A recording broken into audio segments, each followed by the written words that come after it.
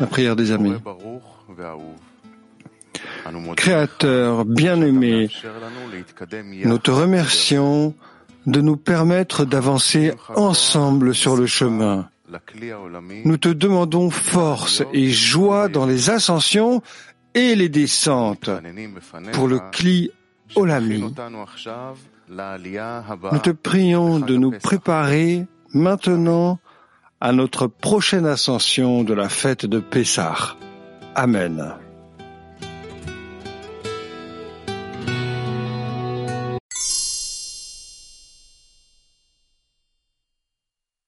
En Égypte, premier sous-chapitre, question d'Abraham, par quoi saurais-je que j'en hériterai? Extrait numéro 9.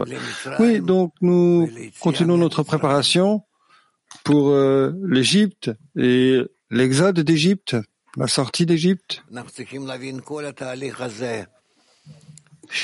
devons comprendre tout ce processus que nous avons autour de la fête de Pâques, parce qu'elle inclut l'entrée dans le mauvais penchant, la découverte du mauvais penchant qui nous dirige, la nécessité en fait de fuir du désir de recevoir afin de recevoir,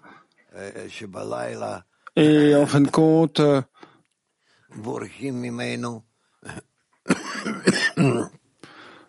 cette nuit où nous la fuyons et que nous atteignons une terre libre, c'est-à-dire un désir libre. Eretz, la terre, signifie ratson, désir, et libre, c'est-à-dire que ce n'est plus sous notre désir de recevoir. Les pensées que le Créateur a créées délibérément afin que nous ressentions combien nous sommes à l'opposé de lui, afin que nous soyons en mesure d'émerger de ce contrôle et d'atteindre l'identification avec lui, le Créateur lui-même. Et donc, en fin de compte, si nous pouvons mettre comme cela toute notre réalité que nous ressentons avant le prochain monde, avant la fin de la correction, toute cette réalité inclut en elle Pâques, que nous ressentons nous-mêmes comme étant sous un certain état inconnu, et plus tard que nous rentrons en Égypte, et là nous souffrons à tel point que nous ne pouvons plus le supporter, et alors ce sentiment nous pousse hors de l'Égypte, et c'est comme ça que nous en sortons et que nous atteignons l'adhésion au Créateur, qui est appelé la terre d'Israël. Eretz, la terre.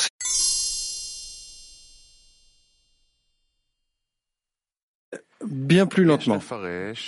À nouveau, le point 9. Ainsi, il faut comprendre ce que le patriarche Abraham a demandé au Créateur. Comment saurais-je que je vais en hériter? Comment serait-il possible pour eux d'accepter le fardeau de la foi? Car c'est contre la raison. Et qui peut aller contre la raison?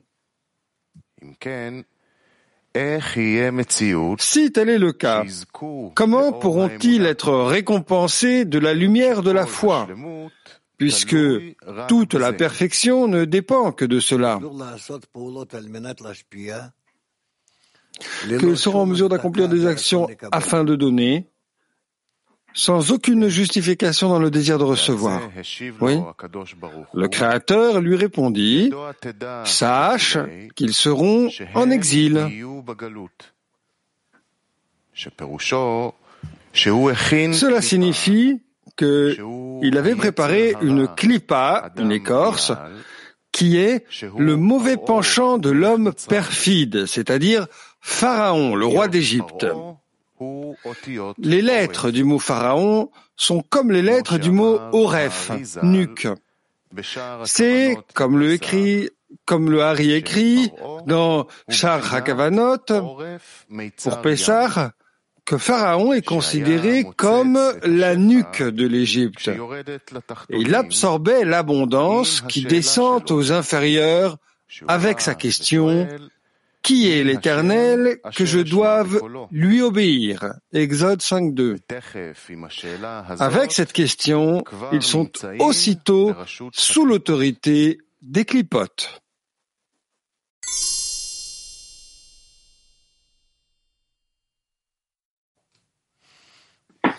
Да, дорогой Рав, а что это за свойство фараона, который задает этот вопрос, почему я должен слушать голос Творца? Вот что это за свойство в нашей работе?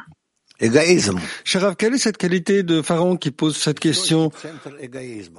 Pourquoi devrais-je obéir à sa voix? Quelle est cette qualité dans notre travail? L'égoïsme, la source de l'égoïsme, le centre de cette source. Et tout le reste, c'est déjà la qualité du Créateur. Mais qu'est-ce que ça veut dire exactement dans ce cas spécifique? Ce n'est pas que juste je veux me réjouir de quelque chose. C'est par rapport au Créateur, à une qualité qui veut dominer à sa place ou bien quoi? Pharaon, c'est le désir de diriger le roi sur ce qu'il veut, sans penser à quiconque, sans prendre quoi que ce soit ni qui que ce soit en considération. Ça, c'est Pharaon. Donc, maintenant, c'est quoi, des pensées dans la dizaine ou quoi? Dans chacun d'entre nous, il y a ce désir particulier appelé Pharaon. Dans chacun d'entre nous.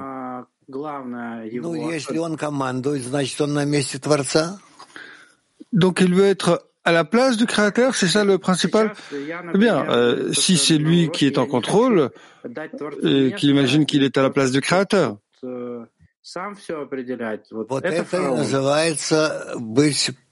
donc maintenant dans la leçon, simplement je veux faire de la place pour le Créateur.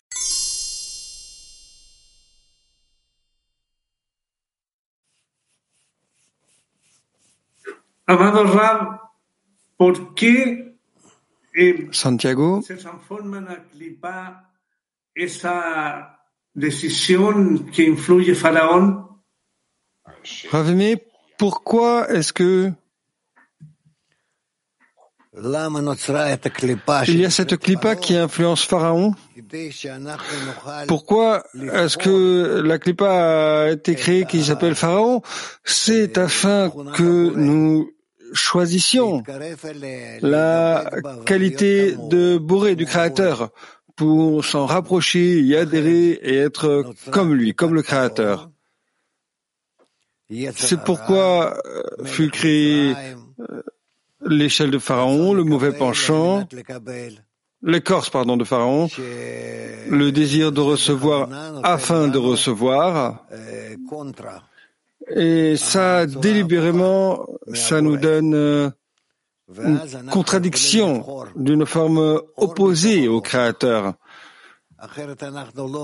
Et nous pouvons ainsi choisir la lumière à partir de l'obscurité, sans quoi nous ne verrions pas, nous ne pourrions pas discerner ni la lumière ni l'obscurité, le désir de recevoir ou le désir de donner. Et alors nous serions juste comme le minéral végétal et animal. Il n'y a qu'un humain, Adam, c'est-à-dire cet animé qui s'élève du degré minéral au degré parlant, et seul lui peut commencer à distinguer qu'est-ce que ça veut dire d'être Adam, similaire au Créateur. Ça va?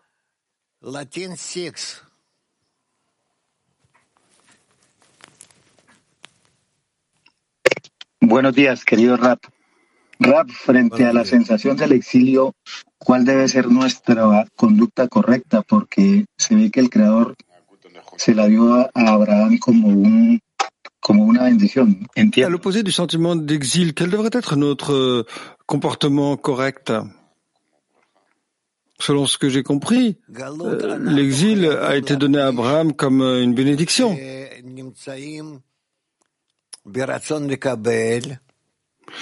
Nous devons ressentir l'exil, que nous sommes dans le désir de recevoir. Au début, nous sommes d'accord avec le désir de recevoir, et c'est la raison pour laquelle nous devenons des esclaves, des bons esclaves.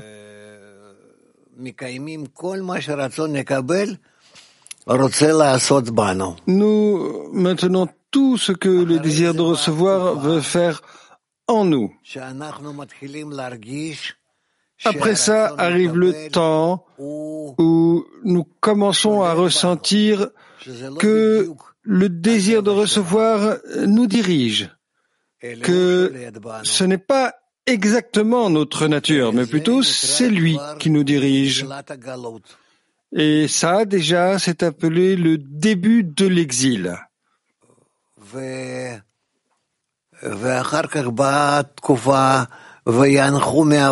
Et plus tard arrive le temps et ils soupirèrent du travail, que nous ne voulons pas être sous le joug du désir de recevoir. Nous voulons nous en débarrasser.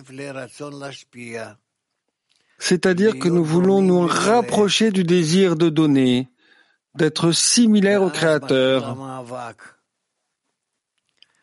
Et alors commence la lutte entre le désir de recevoir et le désir de donner. Et ça, c'est comme ça que le Créateur joue avec nous, afin que nous voulions vraiment vouloir émerger du joug du désir de recevoir.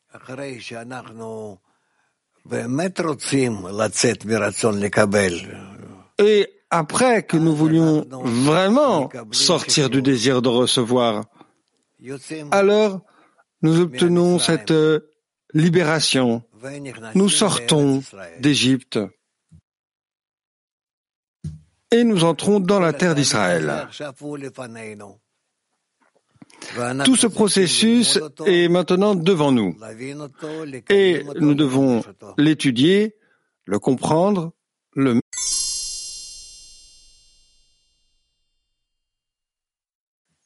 Shalom Rav.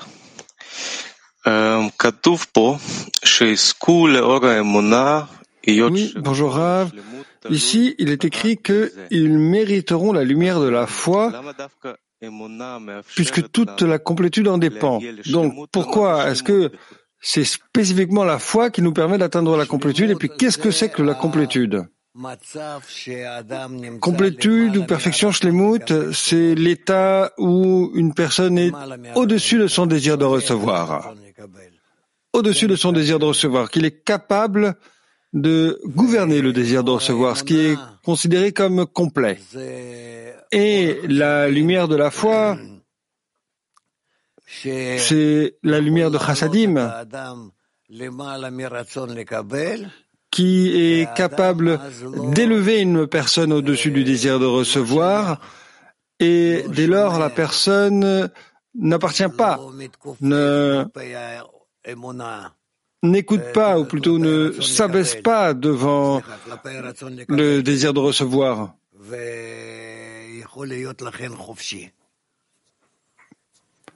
Et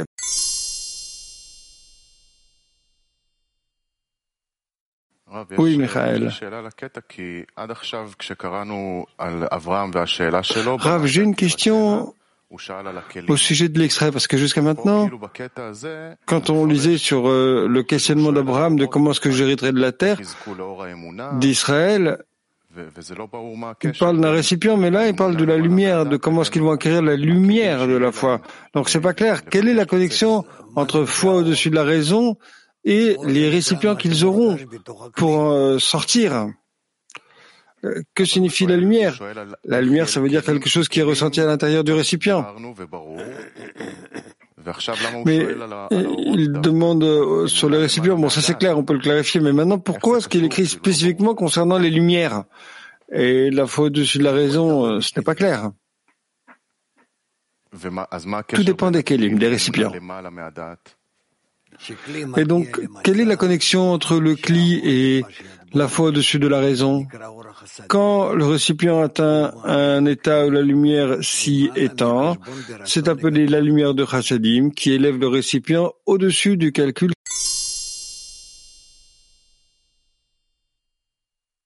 Extrait 10. Lorsque l'homme doit travailler pour le bien du Créateur, ce qui pour lui est au-dessus de la raison, il n'en tient pas compte. Car le corps résiste au travail sans récompense. Par conséquent, lorsque nous disons au corps que nous ne devons travailler que pour le Créateur, le corps dit que c'est loin de l'esprit et que cela ne vaut pas la peine de se fatiguer pour un tel travail.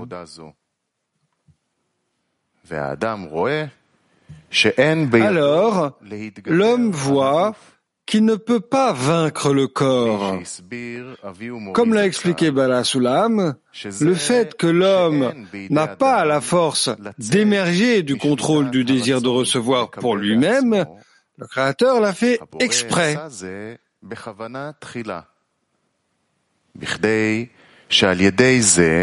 Afin que par cela, il acquiert un besoin de l'aide du Créateur, car sinon il est perdu.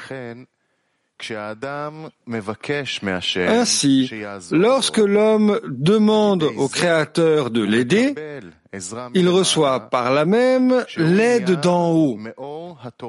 C'est la lumière de la Torah qui le réforme. Comme cela est dit dans le Zohar, il reçoit par là les Kélim et un besoin d'atteindre le Naranchai de Neshama. C'était la réponse du Créateur à la question d'Abraham, « Par quoi saurais-je que j'en hériterai ?»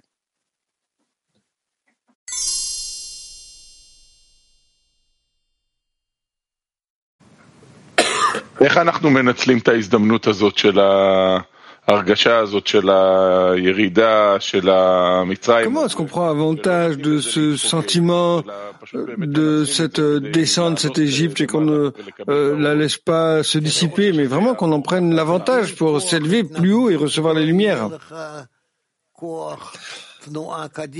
Regarde, sans la force de résistance, tu n'auras pas la force d'avancer, parce que toute chose par laquelle tu peux avancer, ce n'est que contre les perturbations. Et s'il n'y avait pas de perturbations, tu ne bougerais pas.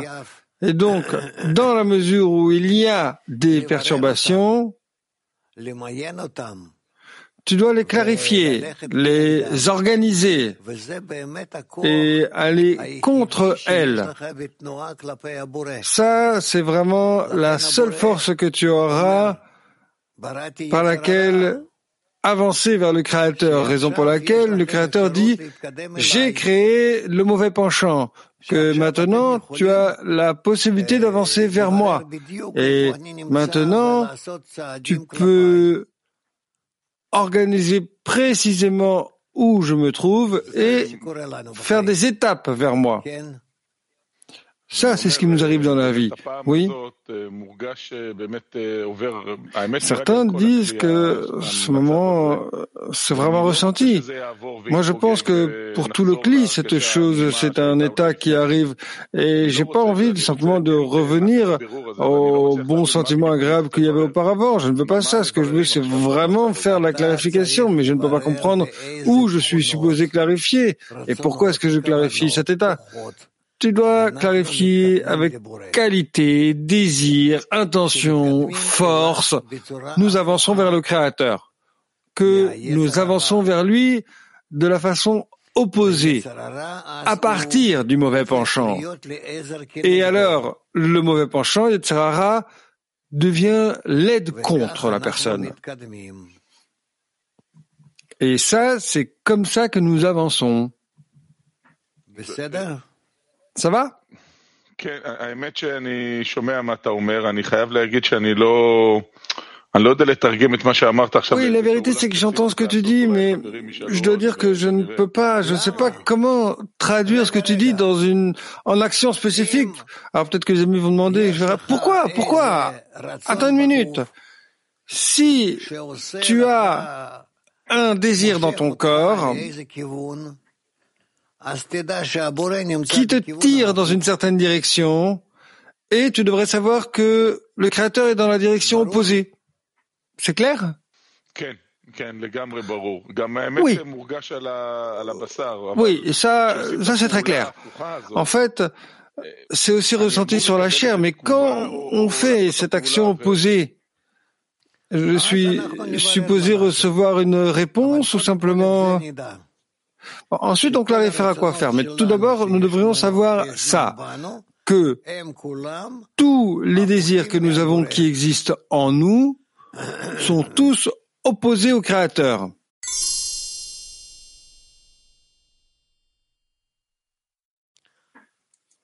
Chaque chose doit se trouver à sa place.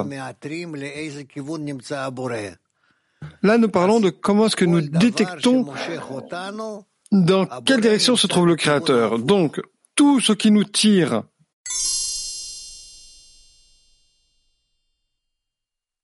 mauvais penchant. Moi,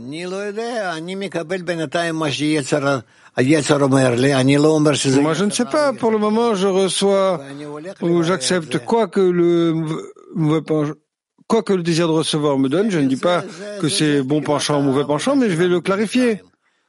Ça, c'est le début de notre travail en Égypte, que nous ne savons pas. Est-ce que c'est le mauvais penchant ou le bon penchant? D'où est-ce qu'il provient?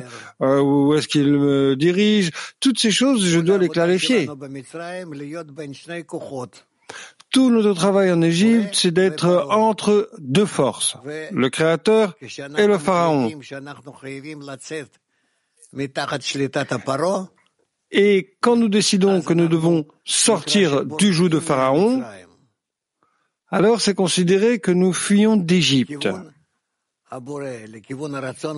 La direction du Créateur dans la direction du désir de donner, dans la direction de la terre d'Israël.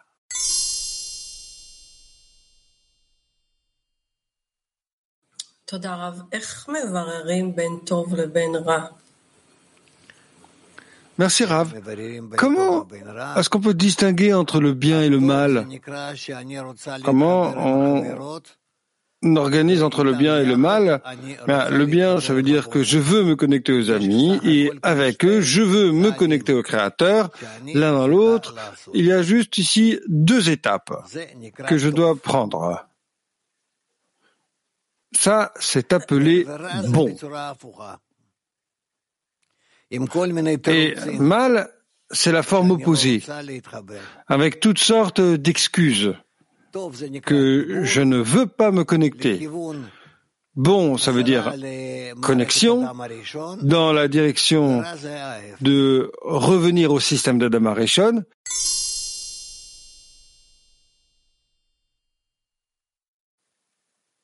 Доброе утро, Раф.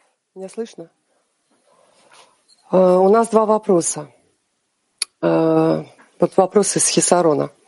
Вот когда мы в тисках силы фараона, и даже если есть умственное понимание... Deux questions. Да, une question de mon manque.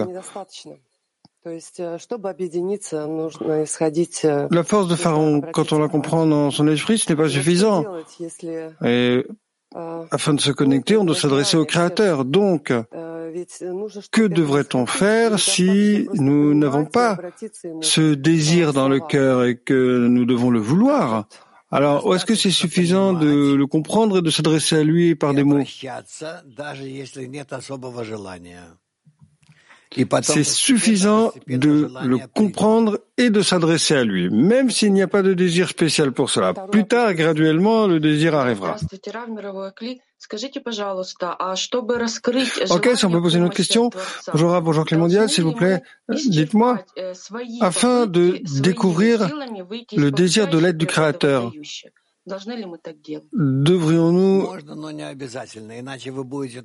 épuiser notre effort de sortir de la nature de réception à la nature du don? C'est possible, mais ce n'est pas nécessaire. Sans quoi tu attendras 1000 ans jusqu'à ce que tu t'épuiseras. Tu continueras à chercher autre chose et autre chose et autre chose. Et ce qu'on va faire, c'est essayer de se supporter les uns les autres, afin qu'on s'adresse immédiatement au Créateur, parce que il n'y a que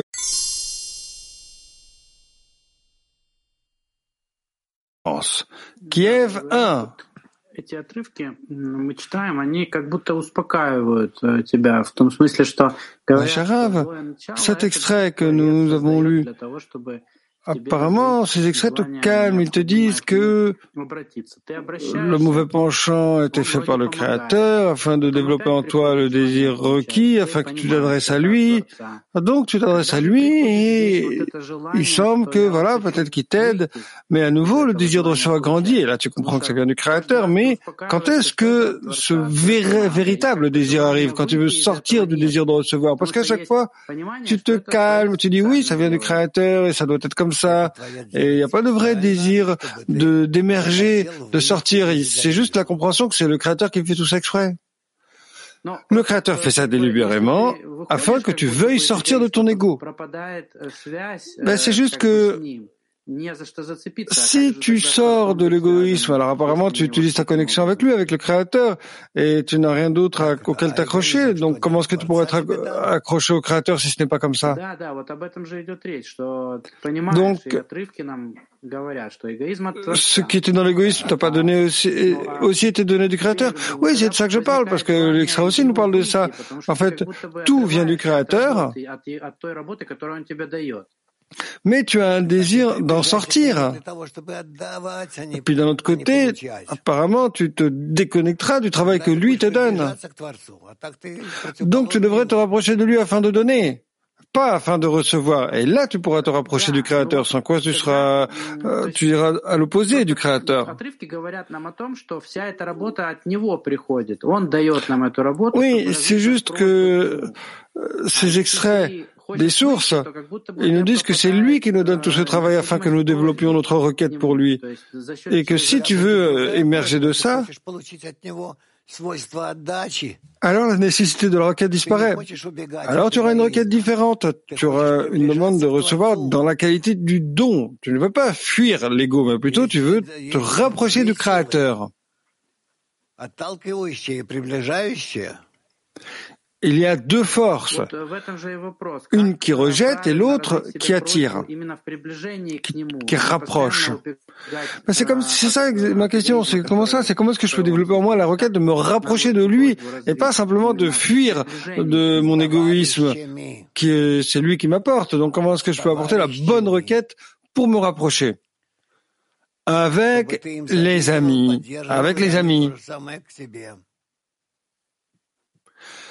Afin que tu sois jaloux d'eux et que tu les supportes et qu'eux feront la même chose pour toi.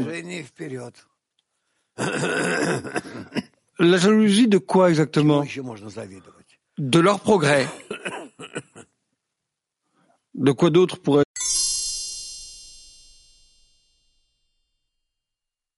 Versus l'obscurité. Comment comprendre la lumière et l'obscurité? Nous devons avancer et ce qui était l'obscurité pour nous devient lumière.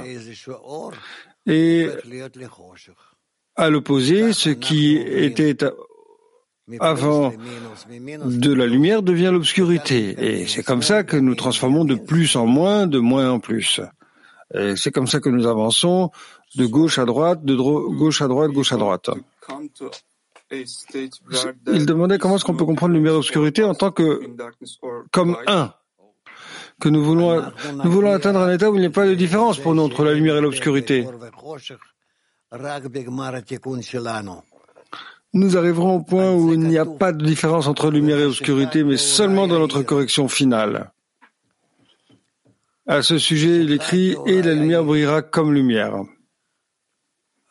L'obscurité brille comme lumière. Parce que, en effet, il n'y a pas d'obscurité, il n'y a que la lumière. Parce que tout est l'apparence de la lumière pour nos récipients. Soit ils sont dans le désir de recevoir, ou ils sont dans le désir de donner. Mais en vérité, c'est entièrement.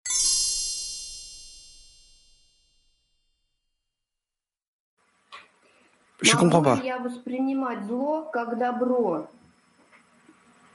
Puis-je accepter le mal comme étant bien?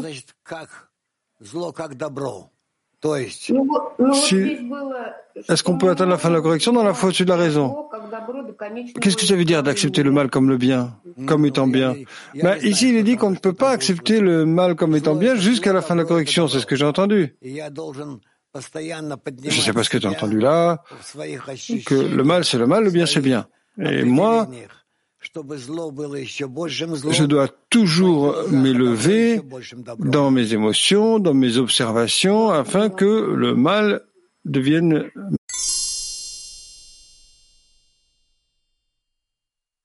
Oui, bien sûr, Michael.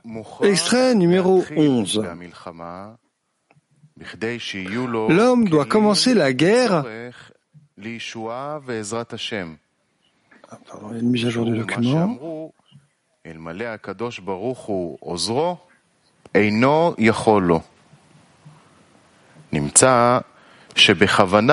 L'homme doit commencer la guerre pour avoir des kélim et un besoin de salut et d'aide du Créateur. Comme il a été dit, si le Créateur ne l'aidait pas, il ne le surmonterait pas.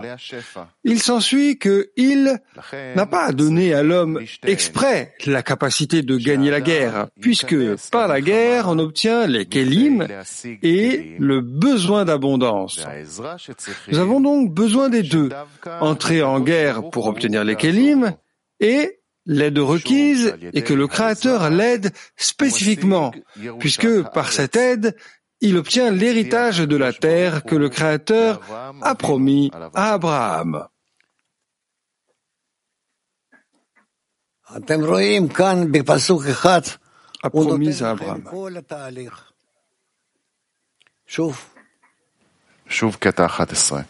Tu vois comment dans un seul extrait, il te donne tout le processus. Encore, 11. L'homme doit commencer la guerre pour avoir des kélim et un besoin de salut et d'aide du Créateur. Comme il a été dit, si le Créateur ne l'aidait pas, il ne le surmonterait pas. Il s'ensuit qu'il n'a pas donné à l'homme exprès. Il s'ensuit que c'est exprès qu'il n'a pas donné à l'homme la capacité de gagner la guerre, puisque par la guerre on obtient les kélim et le besoin d'abondance. Par conséquent, nous avons besoin des deux. Entrer en guerre pour obtenir les kélim et l'aide requise et que le Créateur l'aide spécifiquement, puisque c'est par cette aide qu'il obtient l'héritage de la terre que le Créateur a promis à Abraham.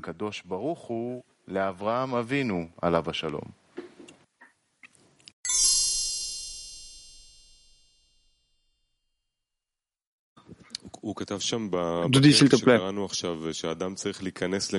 Dans l'extrait qu'on vient de lire, il a écrit qu'une personne devrait rentrer en guerre, qu'il doit commencer la guerre. Oui. Alors, qu'est-ce que ça veut dire de commencer la guerre? Contre quoi se bat-il? Comment se bat-il? Avec quoi? Il y a toujours deux forces dans la personne. Si nous parlons du chemin spirituel, il y en a un qui tire sur les côtés, gauche, droite, avant, en arrière, haut, bas, enfin toutes les directions. Et ensuite, il doit exactement détecter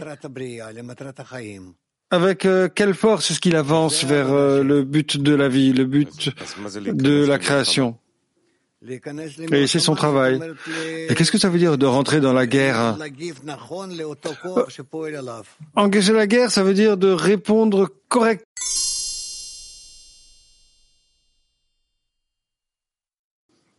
Là, il dit que je vais le lire. Une personne doit commencer la guerre afin d'avoir des kélim et un besoin du salut et de l'aide du Créateur. Comme il a été dit, si le Créateur ne l'aidait pas, il ne le surmonterait pas. il s'ensuit qu'il n'a pas donné à l'homme exprès.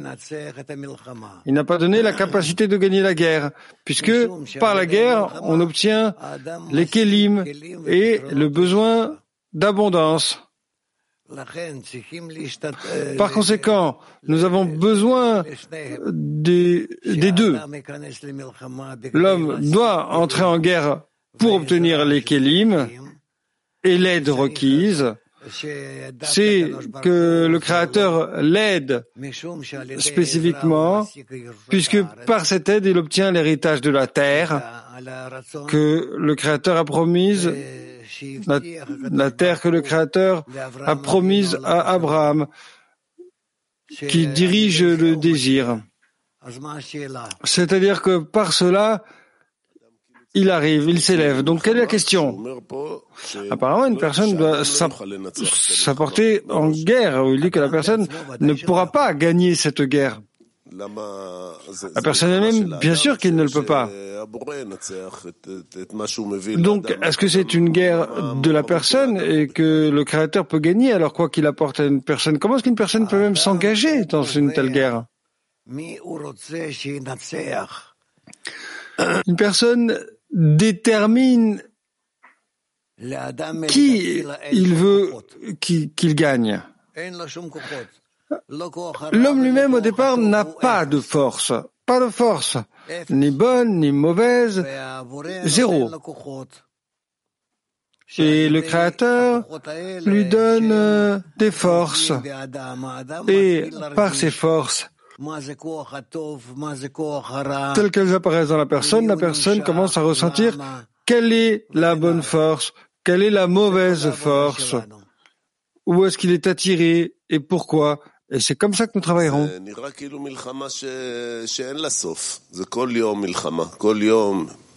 Mais c'est une guerre qui est sans fin, tous les jours. C'est une guerre, 10 ans, 20 ans, toute ta vie. Chaque jour, une personne est dans cette guerre. Pourquoi est-ce que tu imagines que c'est sans fin? Quelle est la fin de la guerre? Qu'est-ce qui est considéré un succès dans la guerre, dans lequel ça vaille la peine de rentrer? Que je suis désespéré de mes forces et d'une force, et je respecte l'autre force et je la suis. Et ce n'est pas mon but qui est d'adhérer au Créateur, et donc je choisis cette force unique qui, en fin de compte, me conduit à l'adhésion au Créateur. Et alors, il y a un autre désir qui s'éveille, et puis un autre, afin de recevoir. Et ça, c'est afin que je me lève d'un degré à l'autre. Mais il y a une fin à ces degrés. Quelle est la fin? La fin, c'est que j'adhère au Créateur.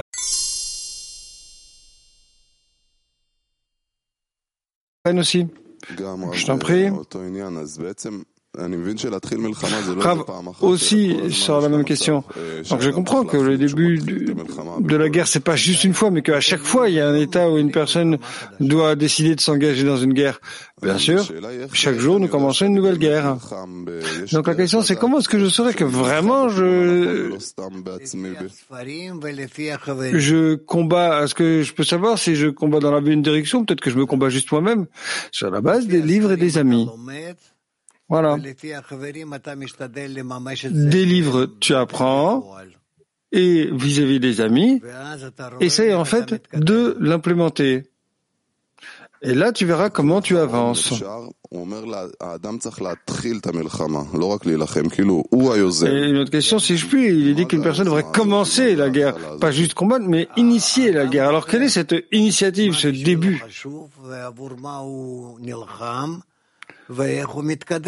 L'homme choisit ce qui est important pour lui, ce pourquoi il se bat et comment il avance. Ouais, merci.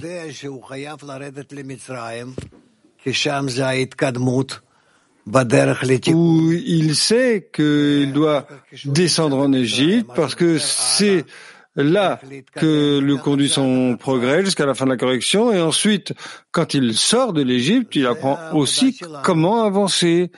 Et il avance étape après étape. C'est notre travail de passer par tous ces états, de les accumuler de les collecter, de cueillir les fruits de chacun des États et de l'organiser dans notre panier à fruits avec lequel nous arrivons à la fin de la correction. Alors, on a encore une question là. David, je vous en prie. Rabash écrit dans l'un de ses articles que notre guerre est pour la gloire de son nom. Alors qu'est-ce que ça veut dire? Que ce que le Créateur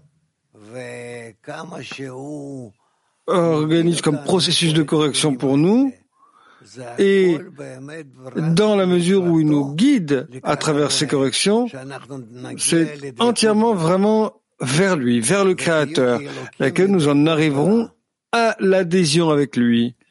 Et comme il est dit, et vous connaîtrez Dieu bien et mal. L'écrit pour la gloire de son nom, ça sonne comme si ce n'était pas pour nous, mais pour sa gloire. Non, mais nous le revêtons sur nous, nous l'acceptons sur nous. Donc, il est dit, vous serez comme Dieu. Donc, quand nous travaillons et que nous cherchons le but pour lequel nous combattons, comment ici exactement peut-on distinguer si nous combattons pour nous-mêmes? Alors, qu'est-ce que c'est exactement pour nous-mêmes ici et pour le Créateur? Ça devrait être que pour nous. Ce n'est pas pour le Créateur. Qu'est-ce que tu veux faire pour le Créateur? Quand nous disons pour le bien du Créateur, nous parlons aussi de nous-mêmes. Alors qu'est-ce que ça veut dire? Qu'est-ce que ça veut dire? C'est parce que pour le Créateur, tu ne peux pas vraiment faire quoi que ce soit. Qu'est-ce que tu vas lui donner? Il ne dépend que de nous de créer de nouveaux ornements, revêtements, au-dessus de notre désir de recevoir, parce que grâce au fait d'avoir un désir de recevoir créé par le Créateur, c'est comme il est dit, j'ai créé le mauvais penchant. On peut le revêtir par des corrections, des désirs de donner. Et alors, tout le désir de recevoir avec son revêtement de désir de donner, Tzimtzum, Masar, Choser, restriction et en lumière réfléchie.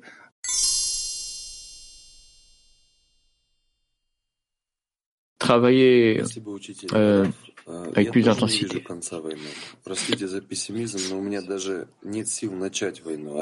Excuse-moi d'être pessimiste, mais moi aussi, je vois pas la fin de cette guerre. Et quand je commence une guerre, qu'est-ce que vous racontez là? Vous pensez que tout ça, je l'ai pas traversé moi aussi? Pourquoi vous voulez raconter un autre monde que je connais pas? Évidemment, vous n'avez pas les forces, évidemment, il faut des années, c'est pas simple, mais qu'est-ce que vous avez dans ce monde? Vous pouvez voir tout déjà, de voir en fait qu'il n'y a absolument rien. Travailler dans le seul travail qui est vraiment donné pour devenir un homme, vraiment un homme, Adam. Essayez de sortir de cette nature avec laquelle on vous a créé. Vous voulez ressentir, je sais pas, d'autres galaxies, un autre monde, d'autres niveaux, d'autres degrés. Vous voulez comprendre comment tout fonctionne. Est-ce que vous voulez? Allez-y. Être au-delà du temps, de l'espace.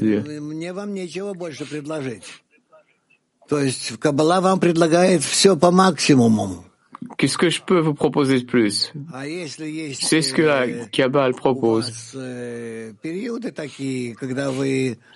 Si vous avez des moments où vous êtes incapable de faire et vous ne voulez même pas faire, et peut-être même mourir, c'est exprès pour vous permettre de ressentir la différence entre ces deux états et ça va. Merci Rav, mais la question, qu'est-ce que vraiment attendre la rédemption. Attendre la rédemption, c'est-à-dire qu'on espère que le Créateur le sort de son ego et le permet de monter plus haut.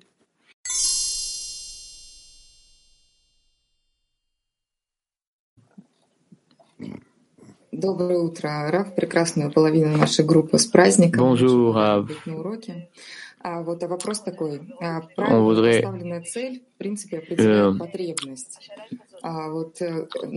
c'est la fête des femmes, je crois, donc elle dit bonne fête. La guerre avec notre nature, ce n'est pas le but finalement. Ou l'amour des amis, ce n'est pas le but. Sortir d'Égypte, ce n'est pas le but. Le but, c'est l'adhésion au Créateur. Comment l'homme arrive à définir correctement le but pour ne pas s'éloigner du but, même pas un petit peu. C'est uniquement dans le groupe. Vous vous accrochez les unes les autres et au centre, vous serez dirigé vers le but. Sinon, rien. Et je ne vous dis pas si vous êtes au centre ou non, dirigé vers le but ou non. Je ne veux pas.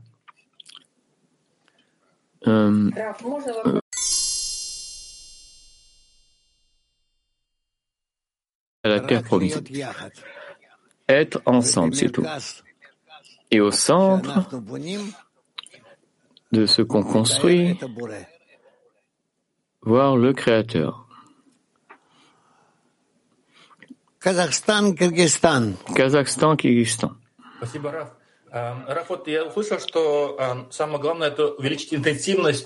J'ai entendu que le plus important, c'est être plus intense dans le travail. Et en même temps, ça prend des années. Alors, comment faire les deux? Ce n'est pas des années, mais le temps qu'il faut pour comprendre et accepter. Alors, comment travailler de façon plus intense? Juste décider quel est votre but commun. Vraiment. Et comment chaque jour vous dirigez envers elle.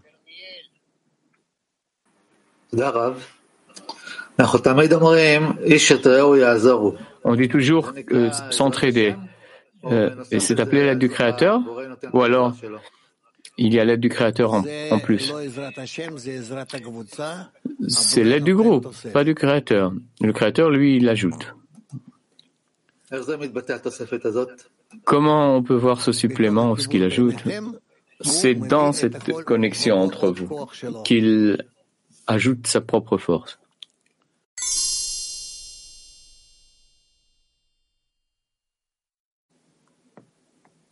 Rav, I heard you saying that we determine the winner of the war. J'ai entendu qu'on doit être bien déterminé à gagner la guerre, mais c'est le Créateur qui gagne toujours, non? Donc pourquoi nous, on doit être bien déterminé? Si on comprend que c'est le Créateur qui va le faire, c'est pas qu'il va vaincre la guerre avant qu'on ne veuille qu'il la gagne ou qu'on l'oblige à vaincre. Le Créateur, c'est nous qui le dirigeons là.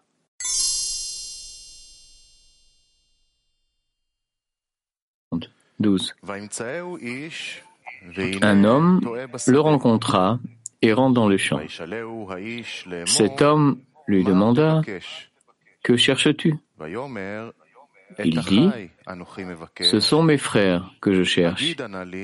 Dis-moi, je te prie, où ils font paître leurs troupeaux. »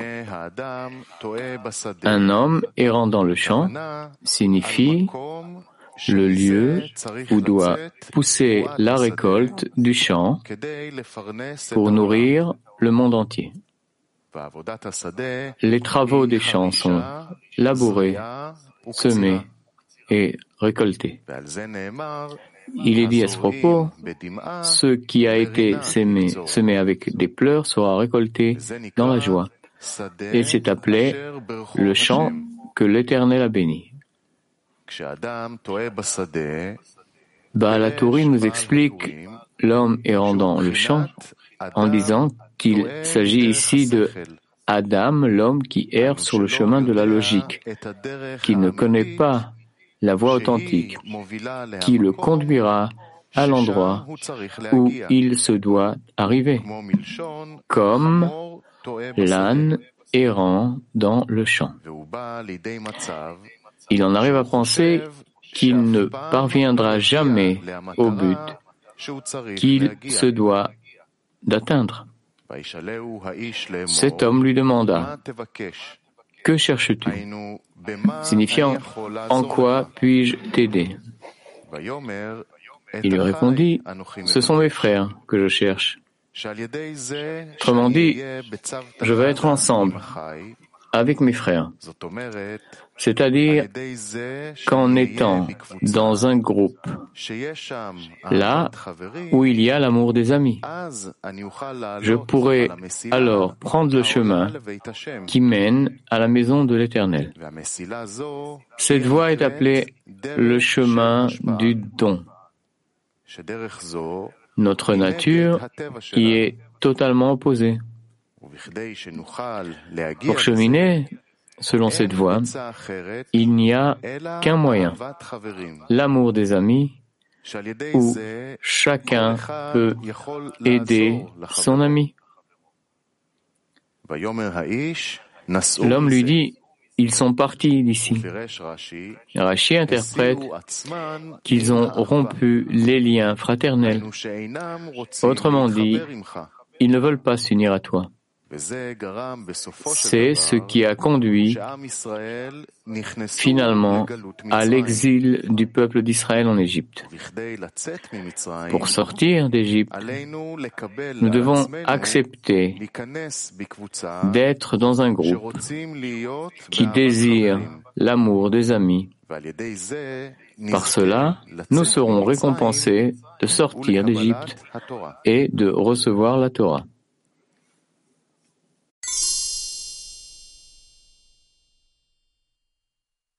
Gilad a une question.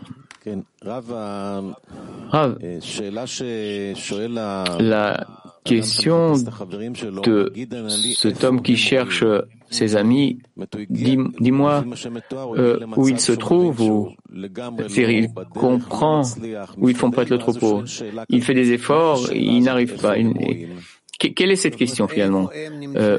Où se trouvent mes frères?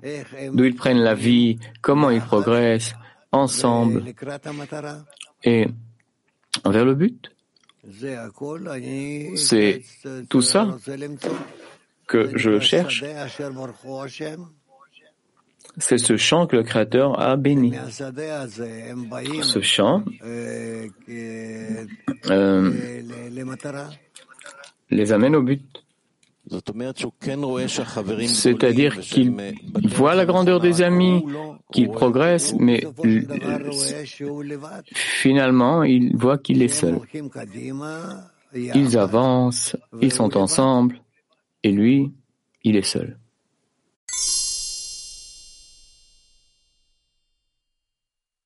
Et dans notre dizaine, et il dit, ils se sont éloignés de la fraternité, ils ne veulent pas se connecter avec toi.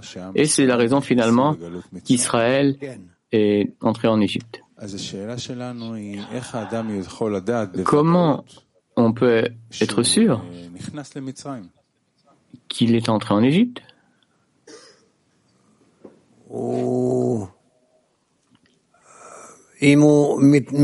S'il est déconnecté de ses amis, tout d'abord, si dans cette déconnexion il ressent qu'il n'est pas vraiment donc connecté au Créateur. C'est-à-dire que cet état finalement indique qu'il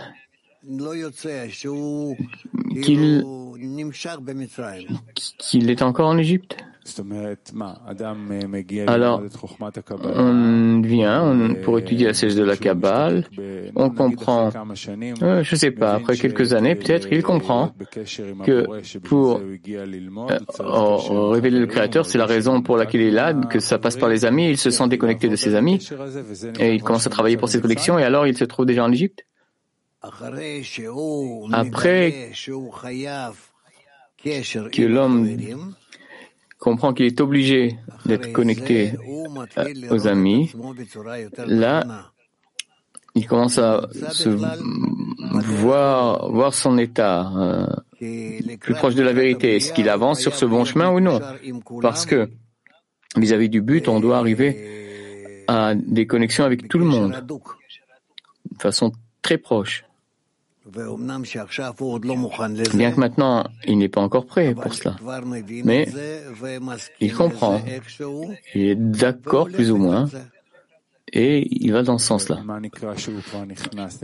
Et quand on peut dire qu'il est en Égypte à partir de ces connexions, parce que il y a différents niveaux d'être en connexion, non? Alors, à partir de quand on peut dire qu'il est en Égypte?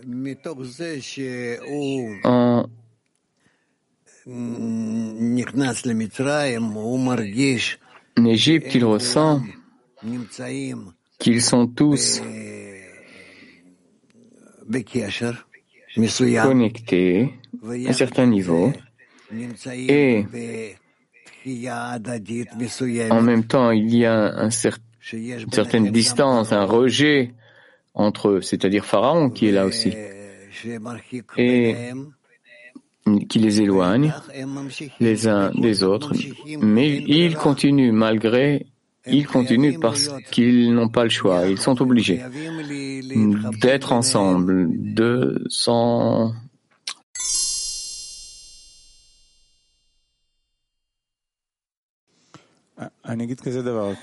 Je vais dire ça alors. Je me souviens à Pâques, cette forte impression de tous les textes et ce qu'on arrive finalement, c'est est-ce qu'on est même en Égypte? La question qui se pose, c'est être en Égypte, voir qu'on n'est pas connecté et on veut vraiment être connecté. Et donc, on est avant la sortie d'Égypte, avant de fuir. La question, comment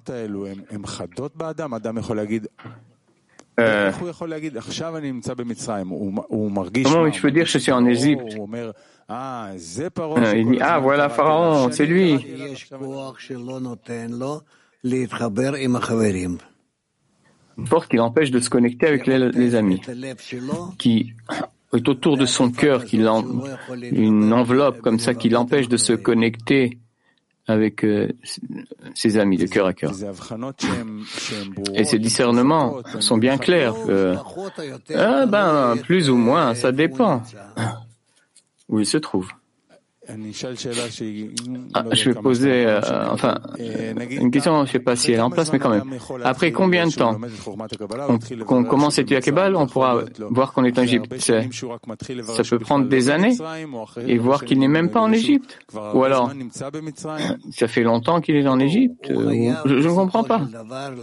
Finalement, on doit ressentir qu'on est en Égypte, qu'on veut se connecter avec les amis, mais on est incapable.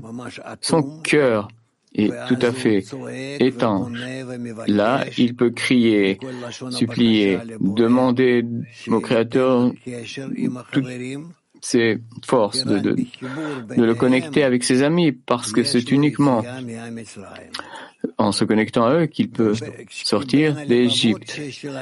Parce que entre les cœurs, c'est là que se trouve Pharaon, le roi d'Égypte, qui empêche les cœurs de s'unir.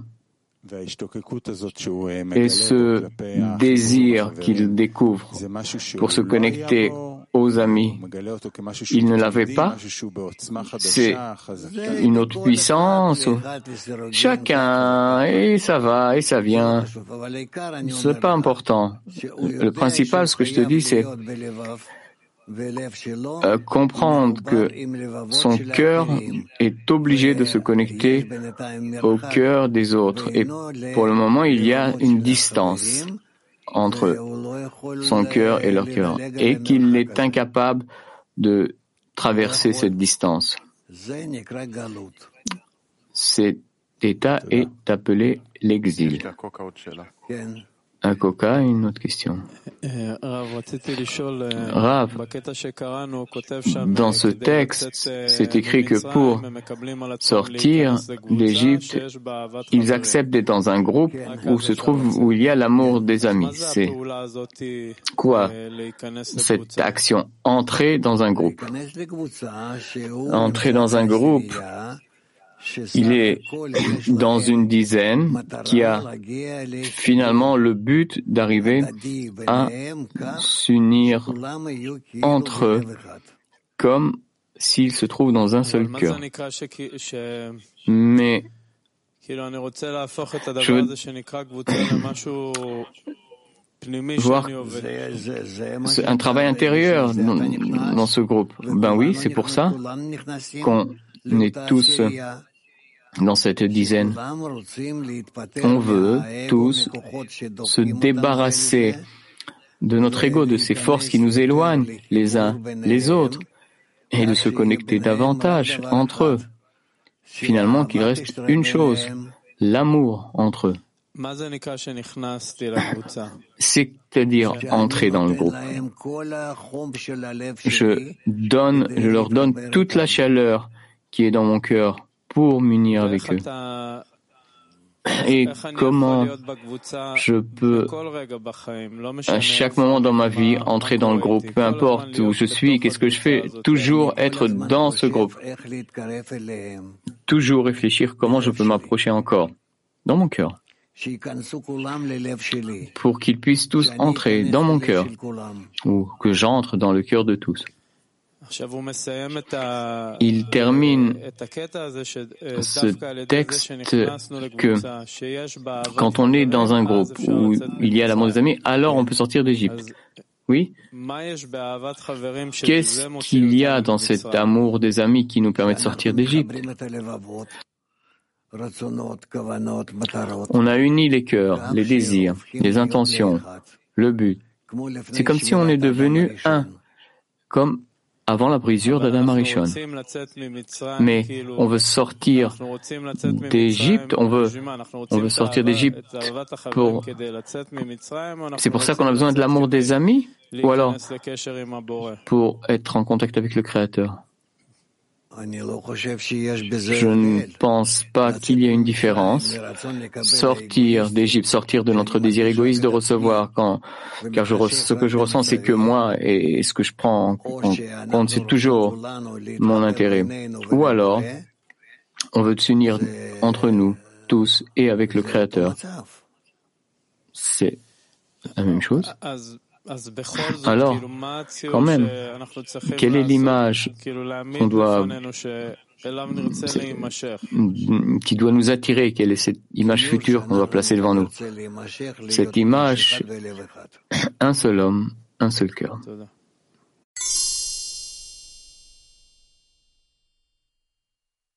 Quoi? De quel amour tu parles? C'est quoi l'amour des amis? Vous parlez tous de l'amour des amis. C'est quoi? Comment on arrive à cet amour? Ce qui est écrit là dans ce texte. C'est quoi l'amour des amis? L'amour des amis. Je veux vivre dans le cœur de mes amis, dans cette connexion entre nous, les ressentir avec moi, ensemble, comme si on est vraiment attachés pour l'éternité. Et rien ne nous sépare, ni dans l'esprit, ni dans le cœur. Ça, c'est-à-dire Cet état est appelé l'amour des amis. C'est très bien, moi aussi je veux, tu veux toi aussi, tout le monde veut aimer les amis, oui, mais comment on peut arriver dans le groupe à cet amour? Comme on nous explique dans les livres, c'est comme ça qu'on doit atteindre l'amour des amis. Qu'est-ce qu'on nous explique? D'aimer les amis? Un seul homme, un seul cœur. Mais comment faire? Aime ton prochain comme toi-même. Tu contrôles. Tu vois à quel point tu t'aimes toi-même et tu compares. Est-ce que tu aimes l'ami dans la même mesure? C'est bien, mais qu'est-ce que je dois faire dans ma dizaine pour ton attitude envers les amis, comme envers toi-même. Toi-même, tu t'aimes parce que c'est comme ça qu'on t'a créé. Maintenant, tu dois, avec cette même attitude, te comporter envers tous les amis. Mais je peux pas les aimer comme je m'aime. Mais je comprends bien que je peux pas le faire. C'est pas clair, pas du tout. Parce que c'est écrit que c'est ce qu'il faut faire. Oui, mais qu'est-ce que je dois faire pour que ça devienne arriver? Tu penses à eux, tu es inquiet comme tu es inquiet pour toi-même. Tu sais que c'est impossible, hein? Je ne sais pas. Moi, je te dis ce qui est écrit. Qu'est-ce qu'il faut alors encore? Il ne manque rien. C'est la seule chose.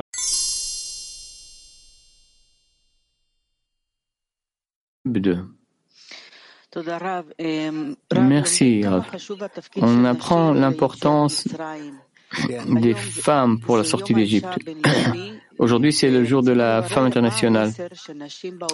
Quel est le message? Qu'est-ce qu'on doit dire aux femmes de ce monde si on compare à l'année dernière, par exemple, parce qu'il semble que les choses ont changé. Je ne parle pas que des femmes de notre climat mondial, mais je parle des femmes de façon générale dans le monde entier. C'est écrit que grâce aux femmes sages, Israël est sorti d'Égypte. Autrement dit, si on attire, on passe de désir de recevoir au désir de donner les femmes de Bnei Baruch, elles pourront aider ensuite les hommes à sortir d'Égypte. On doit être inquiet. Je ne veux pas dire que c'est pas l'ordre, d'abord les femmes, après les hommes, juste que avoir avec nous des femmes et qu'on puisse sortir de passer de afin de recevoir à afin de donner ensemble. Les femmes seront avec nous et donc ça nous préoccupe et après 20 ans qu'on avait une certaine façon d'étudier, on a changé les choses parce que il est temps. L'histoire change et on veut avoir les femmes avec nous dans tout ce processus pour réussir ensemble. Donc, je vous souhaite une bonne fête et vraiment que vous puissiez arriver au sommet de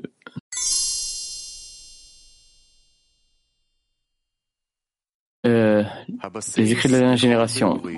Voilà, la base de tout mon commentaire est la volonté de recevoir imprimé dans chaque créature et qu'il y ait la disparité de forme par rapport au Créateur.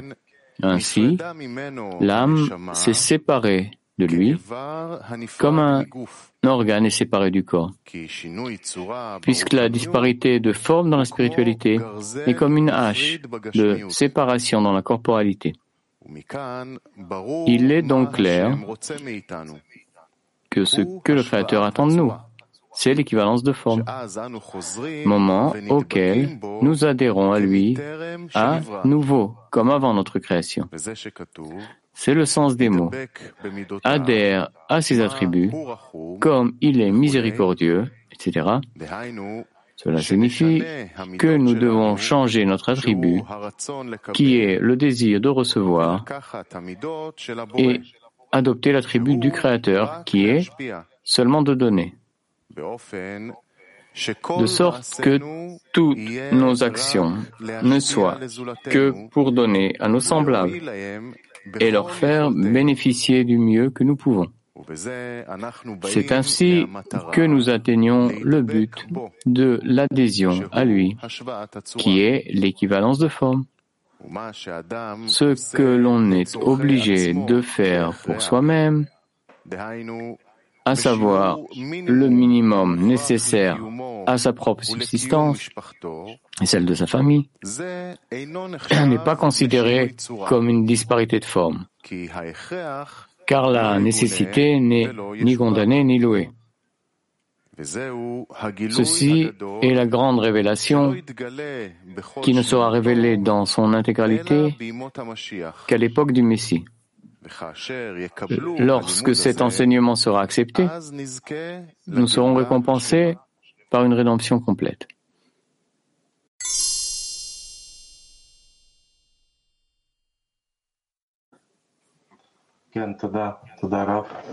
Merci, Rav.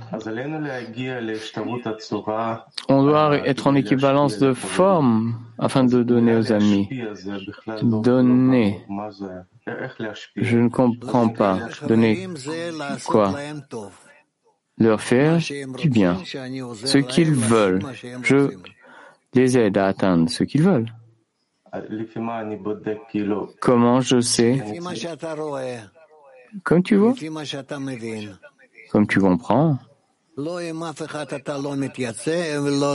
pas besoin de consulter ou parler à qui que ce soit, mais tel que tu peux le voir, tout ce que tu peux donner pour faire du bien à l'ami comme il veut, tu essayes de lui donner.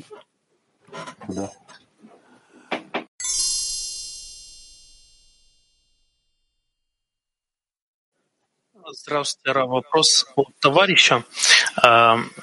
Мы знаем, что нет муки, нет Торы. И у товарища вот у него есть важность. On dit que s'il n'y a pas de farine, il n'y a pas de Torah. Un ami a l'importance du travail dans la dizaine, de la diffusion. Mais il n'a pas d'importance de la matérialité. Comment en prendre cette importance aussi? Il doit s'occuper, prendre soin de lui, de sa famille, comme il faut. Sinon, il ne remplit pas la condition de la création. C'est tout. En dehors de ça, le temps qu'il a,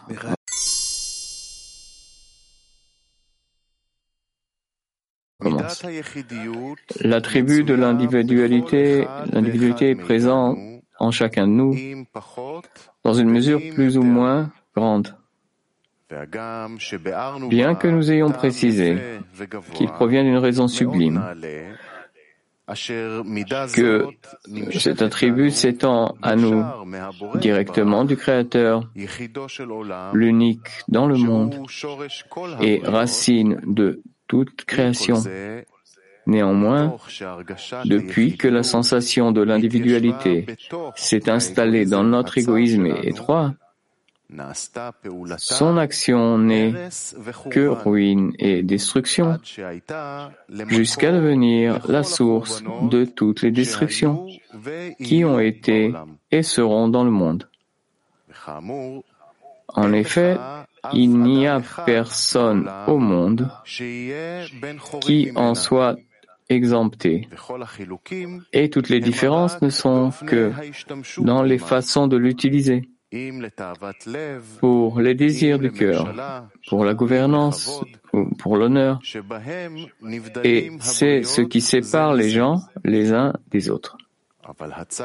Mais ce qu'il y a d'égal dans tous les peuples du monde, c'est que chacun d'entre nous est prêt à exploiter tous les peuples pour son profit personnel avec tous les moyens dont il dispose, sans tenir compte du fait qu'il va se construire sur la ruine de son ami.